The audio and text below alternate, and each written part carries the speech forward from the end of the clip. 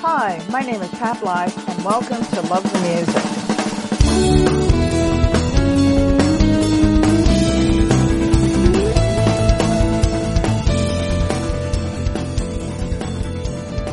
Today's date is January 27th, 2021.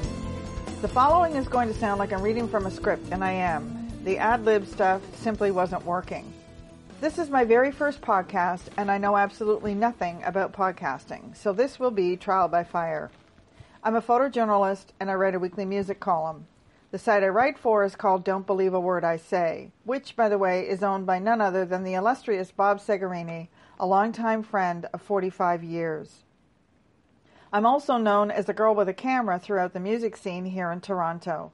You'll find out more of what I'm about through these podcasts and through the people I've interviewed. Our lives are on hiatus. Everything has turned upside down and forever changed us, both physically and psychologically. We continue to cope and retrain our brains to think differently, but it's been an international melting pot of emotions and experiences. One area particularly hard hit has been what's known as the gig economy, primarily arts and entertainment, anything that gathers a crowd. This includes everyone from the artists themselves to those behind-the-scenes people, including the sound, stage, and lighting technicians, roadies and road crews, stage crews, drivers, and yes, even the photographers. Artists have devoted their lives to their art, whether it's on stage or off. To have that life literally come to a standstill with no choice in the matter and no time to prepare is catastrophic for many. Entire livelihoods, how they support and feed their families and keep a roof over their heads, has ceased to exist, and for how long no one knows. We did have tiny windows of freedom in the summer to explore other options, but all that came crashing down at year-end in the worst way possible. The focus of Love the Music is the music and its people. I have written much about what music means to us.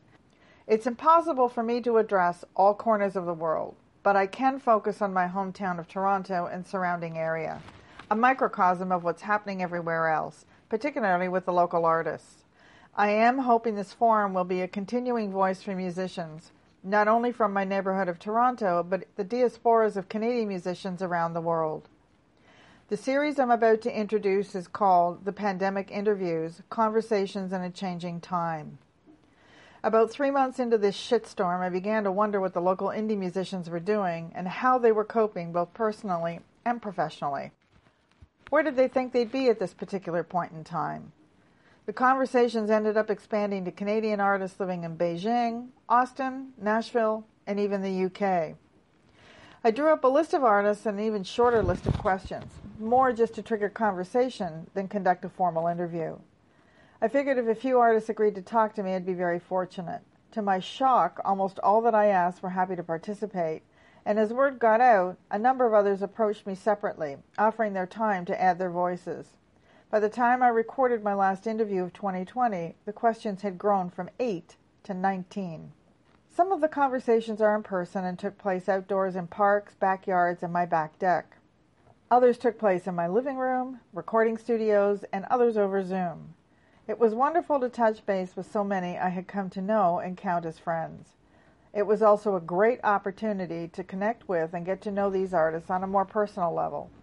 The interviews kept me happily busy all summer, right into the fall.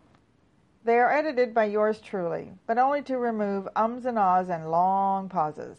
You will hear traffic, sirens, lawnmowers, birds, the crackle and static of ill-connected Zoom calls. It's all there. Now keep in mind, this began as pieces for my column. The word podcast was not part of my vocabulary. It was after a few suggestions that maybe people would rather hear the musicians in their own voice that I started to consider podcasting. And at the end of the summer, I finally decided to give it a shot. So here I am. This is a Learn As You Go series, so if it seems a bit crude and raw, now you know why. This podcast and the process to get there have been both a challenge and a labor of love.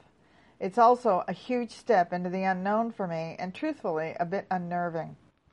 Some of the artists I've spoken to include Jeff Jones, Paul DeLong, Julian Taylor, The Dreamboats, Brandon Gregory from Drop Top Alibi, Eddie Bullen, Kirk Reed from The Reed Effect, the band members from Hot Lips, Suzi Kory, Mike Celia, Gord Deppe from The Spoons, Ember Swift in Beijing, Marco Argiro in Nashville, Steve Pelche, the band James Blonde, Sarah Smith, Sally Shaar from the Monowhales, and so many others. Hang around and listen to what these folks have to say. Unfortunately, not much has changed since I spoke to these folks, and in fact, it's getting worse as cases continue to skyrocket. By the time you hear this, Ontario will be under total lockdown. This pandemic has lasted far longer than anyone had hoped or anticipated, so I'm planning to check in with them over 2021.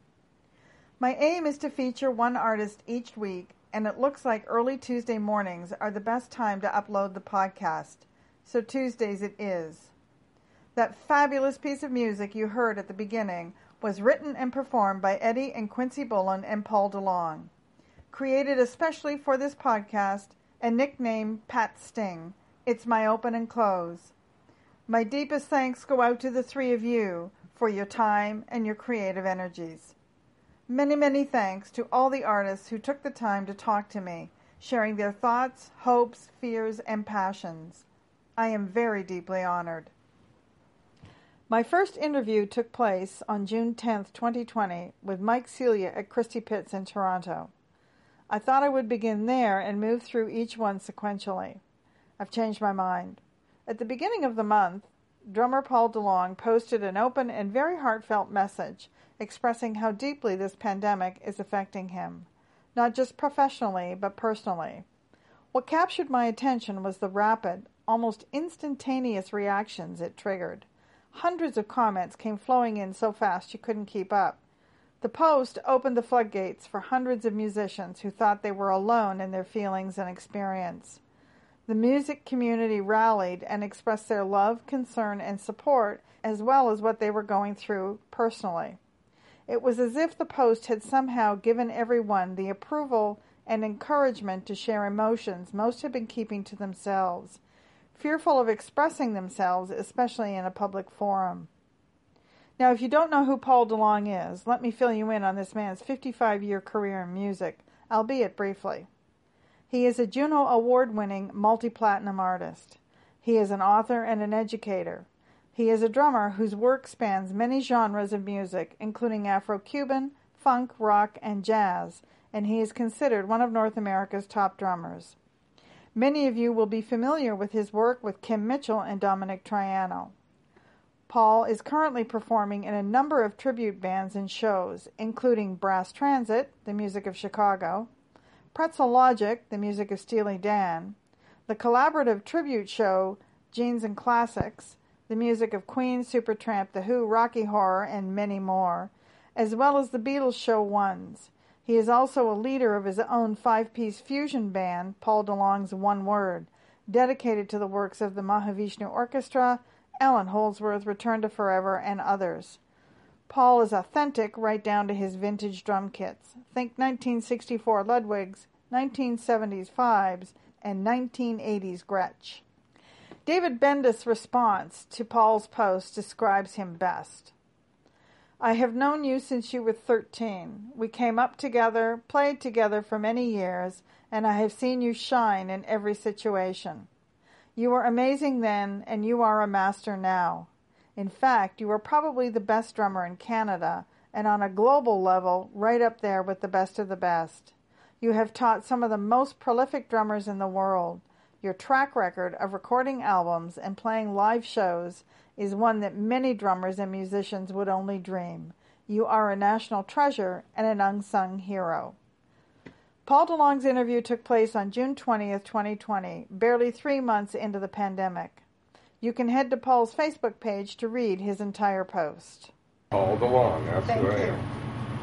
What I do, I'm a drummer, teacher, author, man about town background. Most people know me from Kim Mitchell days in the 80s. I did a lot of theater, musical theater, 10 years of that. Played Dominic Triano, David Thomas, Colin Wilkinson, Rick Emmett, Roger Hudson, Tom Scott. I have my own band called One Word, fusion band, and I play in a variety of tribute bands, one being Brass Transit, tribute to Chicago, the other main one, Pretzel Logic, tribute to Steely Dan. Oh yes, and there's Genes and Classics, yes, which is like a multi-tribute band with a symphony and a choir sometimes. Where were you at this time last year? Can I look at my phone? You can look at your phone. I'll tell you. Talk amongst yourselves. June 2019. Well, this week I was in Gulfport, Mrs. Clayton Thomas rehearsal, and I played with David Clayton Thomas on the Saturday night a year ago. I played with David Clayton Thomas in Hamilton, and then on the Sunday I had nothing. But I was busy. You were basically touring, though. Yeah, and down in the U.S.? Down in the U.S. So theoretically, where should you be now? Actually playing with David Clayton Thomas in Peterborough tonight. But June 21st? It got cancelled. Actually, it's June 21st, you're right, tomorrow night with David Clayton Thomas. I don't think I had anything for the 20th. But yeah, so tomorrow night would have been... So most of your gigs this year, all if not all of them, have been cancelled? Yes. I got nothing right now. Nothing. Except September 5th, maybe with Brass Transit in Bemis, Lake Chautauqua, this floating stage, because it's outdoors and people are spread out. We might be able to do it. But other than that, I got nothing. So what has been keeping you occupied in the meantime? Well, I started off with a great flurry of, as everybody did with this, is, oh, great, now I got time to do all kinds of creative things. And I vowed to myself, okay, I'm going to learn Final Cut Pro, and I'm going to really get into it, and I'm going to do a video with my band. And I did that, and that was great, and I played in a video for Frank Zerone's You Are Not Alone. That was great, a great flurry of activity, and then after that, I shut down, and I did not feel like doing anything, except playing the drums randomly. For some reason, I've been practicing more than ever before, and just work. But I have tracks that I was supposed to have done for people that I've been putting off, literally for the last 2 months. And instead, I go down to the basement and play the drums furiously and work up a sweat. And I'm working on new things. So I have all this. I do have a creative thing burst happening, but I don't feel like doing work for other people right now. It's very strange. And then every once in a while, I just don't want to work at all, do anything, because I just think, what's the point? And I think back to whenever I'm out of work, normally, which is very rare, but in the past when I've been out of work, when I have all the time to practice and do all kinds of things, I don't want to do it, because without the motivation of work, knowing that work is coming up, for some reason, it's a weird thing. Like, I don't feel like, until I have work and I have a goal to, usually with gigs, like, I'm preparing ahead of time for, like, Jeans and Classics, I have to run the show and prepare. Like, there's always this ongoing thing, there's always something to prepare, but it's for work that I'm getting paid for. And without that motivation, I don't feel so driven to be the way I normally am. My work ethic kind of goes out the window.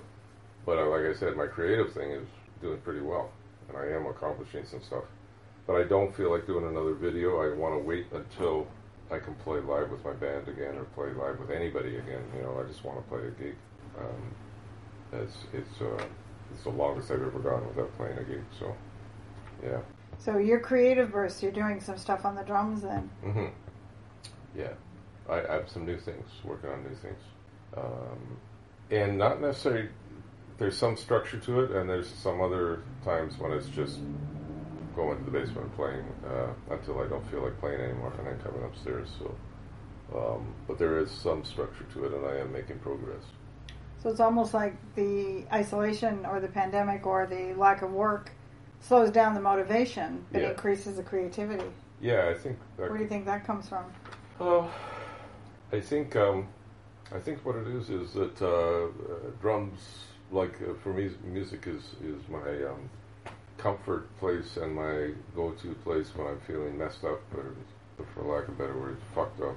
And so I think the kind of practice I'm doing is to soothe my soul. Like, it's just like I go to the drums like some other people would go to alcohol or whatever, So it's not like the normal state of affairs for me, but I take comfort from the drums. That's it. That's the word.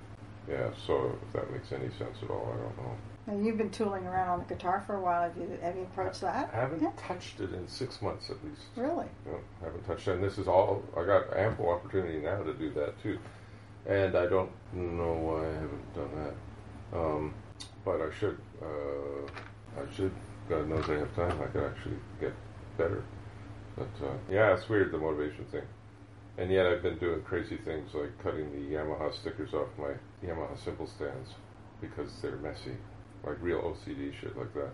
And doing maintenance on my cymbal stands and cleaning drums and doing that shit. So. But you actually rebuild drum kits. I do. Refurbish and rebuild and refinish and yeah. Rewrap? Mm-hmm. Retune? Well, they all need tuning. But yeah. So that keeps you busy for a while as well. Yes. You're writing. For most musicians that I've talked to, one of the questions was, how is any of what's going on around you reflected in your music? Would that be reflected in anything you're creating on the drums? Yeah, I would say that I'm approaching the drums with from a place of anger and sorrow. Okay, yeah, fair enough. Definitely. Like, I think there's a serious amount of aggression to my drumming when I'm practicing that I normally might not have, you know, like, because I am angry and bewildered and afraid and all these kind of emotions that, yeah, definitely, I there's for sure, you know. So, you'd have to play the banjo for it not to be reflected in your, you know how Steve Martin said you can't play a sad song on the banjo. Yeah. Well, it's the only instrument that's always happy, but maybe you should pick up the banjo instead of the guitar. Yeah, could be. In the middle of all of this, how are you actually coping personally? Not very well. I was drinking too much and eating too much, and just and I bought drums that I don't really need, and you know, spending money like I always do, even though I don't have much income coming in. And yeah, no, I can't say I've been coping that well. I've been very depressed, and you need to be on stage. You need to be playing. I need to be playing. Yeah. But I'm also just upset for the state of the world and my granddaughter and the future of the world, and it's bleak times, you know. How do you think this is going to affect the live music industry? Well, somebody from the Toronto Musician, the AFFM, the American Federation of Musicians, said that it's going to be a shadowy future at best, meaning that it's not going to come back the way it was, probably, and which is very disturbing thought, because we just don't want it to go back the way it was. And we, you know, I've been fortunate the last 10 years with this Chicago tribute that we've been a big success, and work comes in. We do 50 gigs a year, and they're all great, pretty well, and crowds love it. We make money. We have a great time. The reputation of the band is good. We were doing more and more symphony shows. It's just like on an upward swing, and then now it's just I don't know what to expect.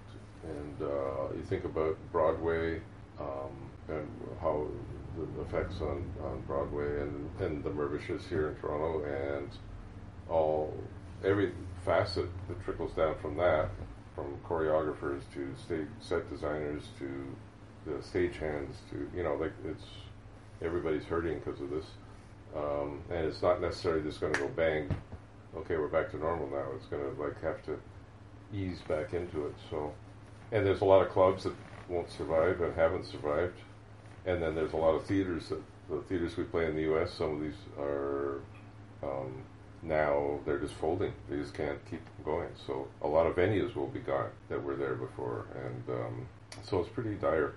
Yeah, I mean, everybody just wants it to be, but it doesn't work that way. You know, to just go back, it might take years to recover from this, and it may never get back to where it was.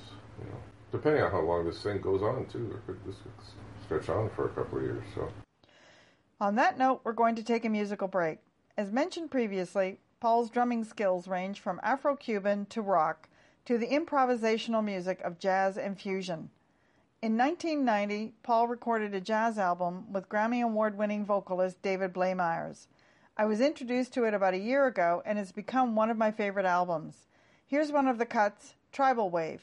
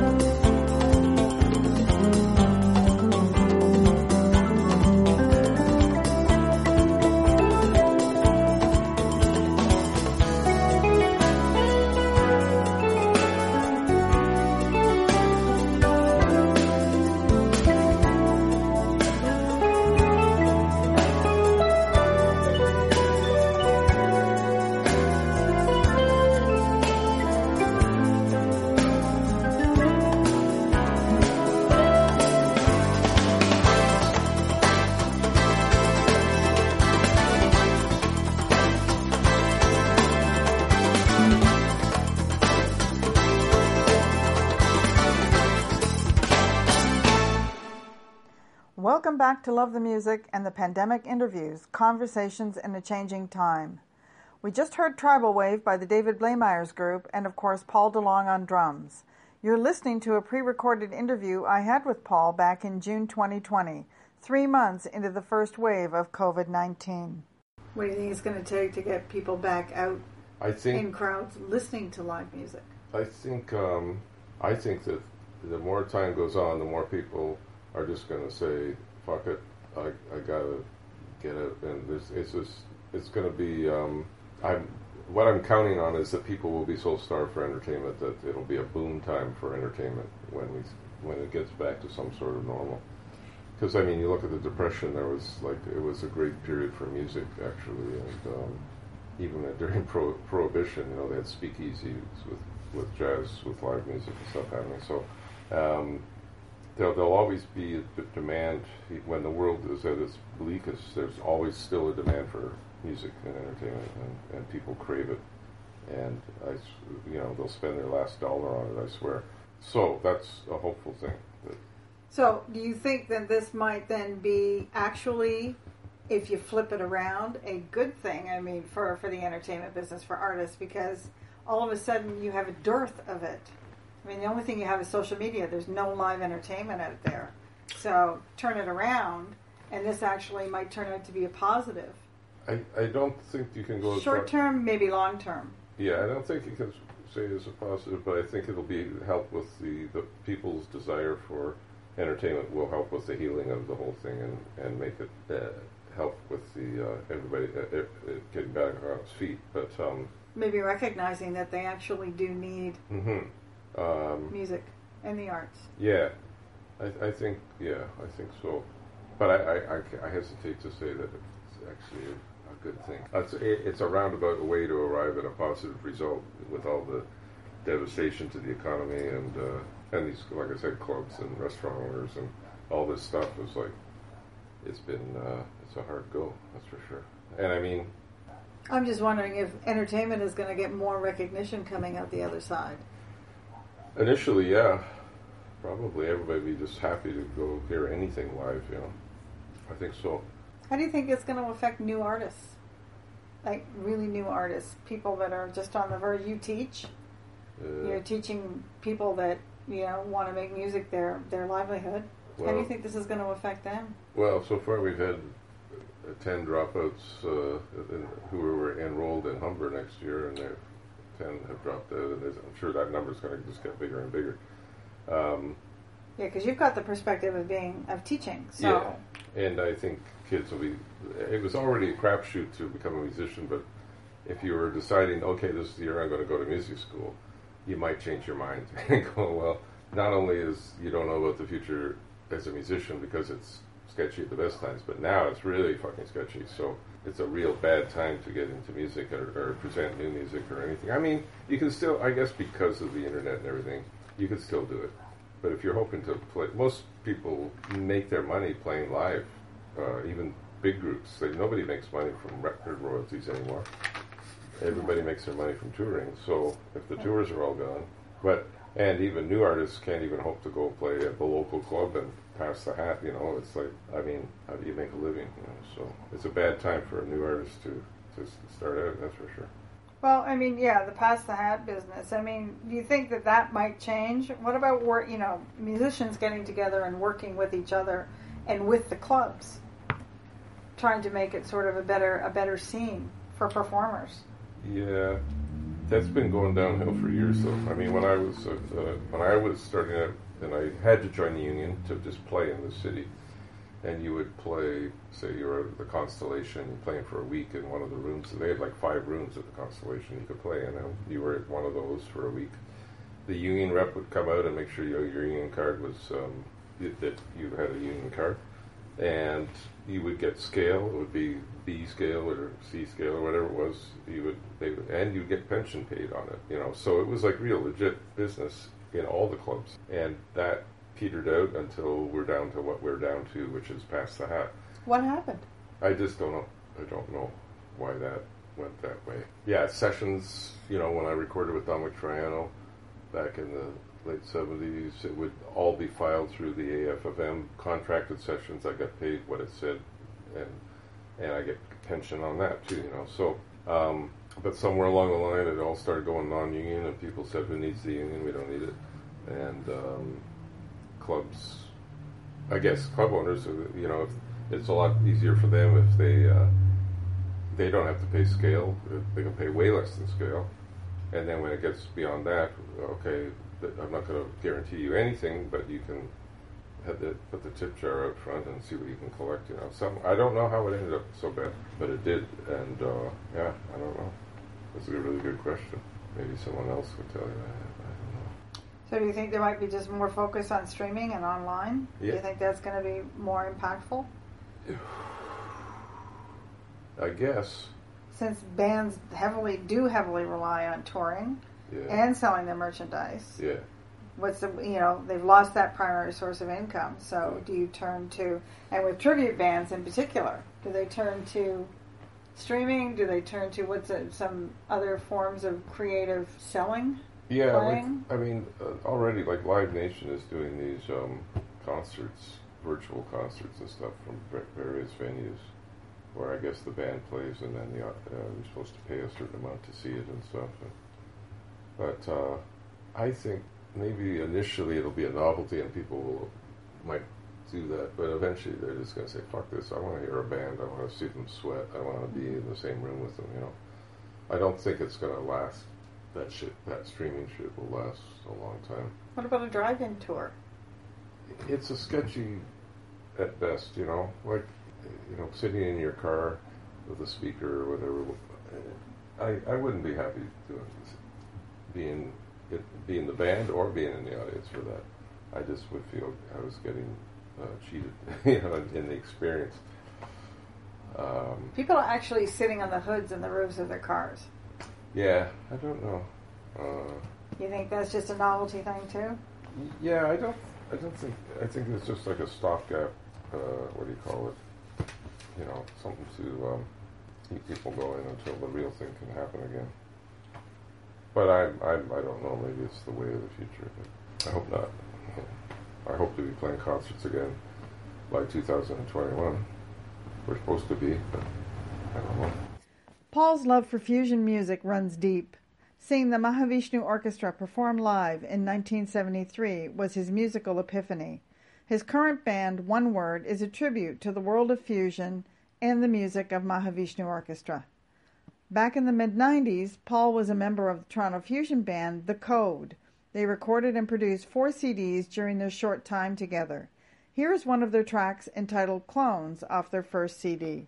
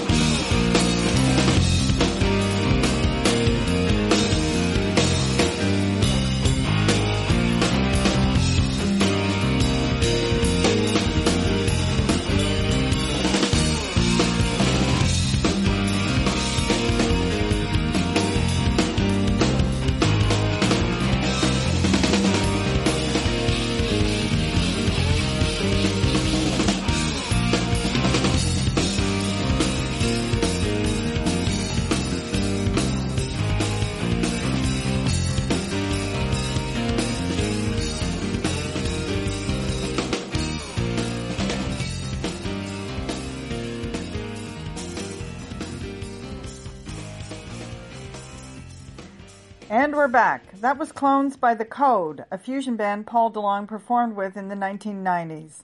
I am Pat Blythe, and this is Love the Music. You're listening to a pre-recorded interview I had with Paul back in June 2020, 3 months into the first wave of COVID-19. This is part of my series, The Pandemic Interviews, Conversations in a Changing Time. Do you think quarantine is going to spark some sort of renaissance in music, maybe a change, a shift? Like the 60s and the 70s did with the protest movement. I'm not saying we're going to have protest songs now, but people have a chance to really focus on what they're doing, what they're writing. Think there might be a little shift, or are we going to stick with the poppy stuff that we still hear on the radio? Well, yeah, I mean... Some of the artists I've been talking to, they're actually, their music is changing up. It's shifting.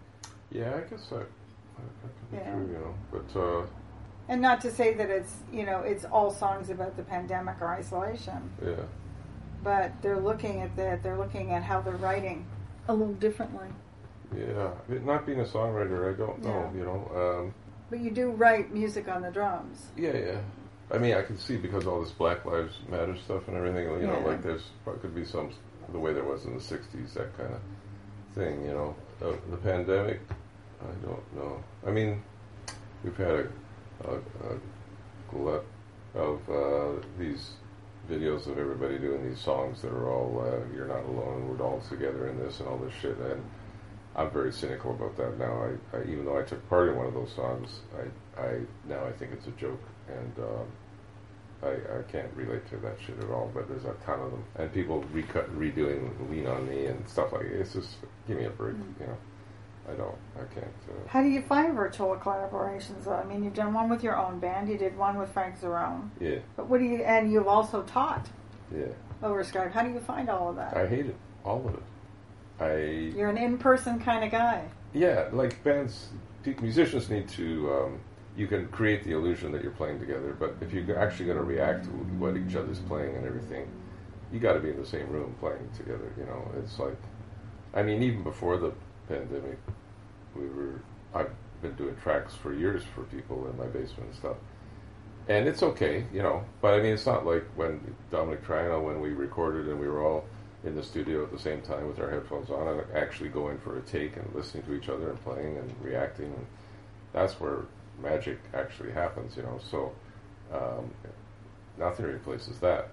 So and teaching, same thing. Oh my God, not to be able to sit beside your student and you know, look at his hand position and correct it or whatever, or listen to what he's playing and critique it, or, you know, the virtual version of that is really tedious and really hard to do, because there's the internet, you know, there's when you know, Zoom and Skype, there's little pauses and glitches and they get stuck, and how do you critique a drummer playing a groove if the groove keeps stuttering? You know, it's not his fault, but you can't tell whether the kid is making progress or not, you know. So yeah, I find that very tedious too. I'm not a fan of the virtual world. I mean, it was a novelty, now it's not. It's just like, wow, my hair is dark.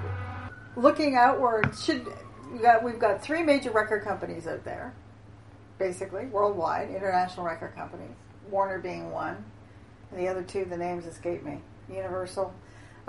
We've got Spotify, we've got Bandcamp, we've got all of these other companies that are now making a lot of YouTube, making a lot of money off streaming. Mm-hmm. A lot of that money's not getting back to the artists. Do you think now they should be doing more and maybe investing more back into the arts and directly back to the artists? Yeah, but you'd have to talk them out of some of their profits, so they might not go for that. But yes, definitely. They should be trying to help instead of trying to rob the artists. Yeah, there should be some laws made about royalties and stuff, the Spotify and all that, you know. They should be doing more. Yeah, definitely. What's one positive thing that's come out of this whole pandemic isolation thing for you? I'm thinking.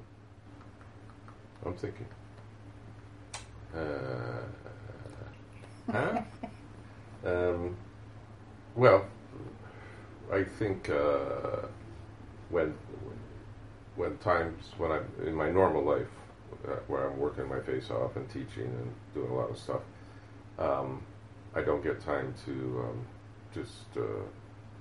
I feel pressure all the time to be doing the work I have to do.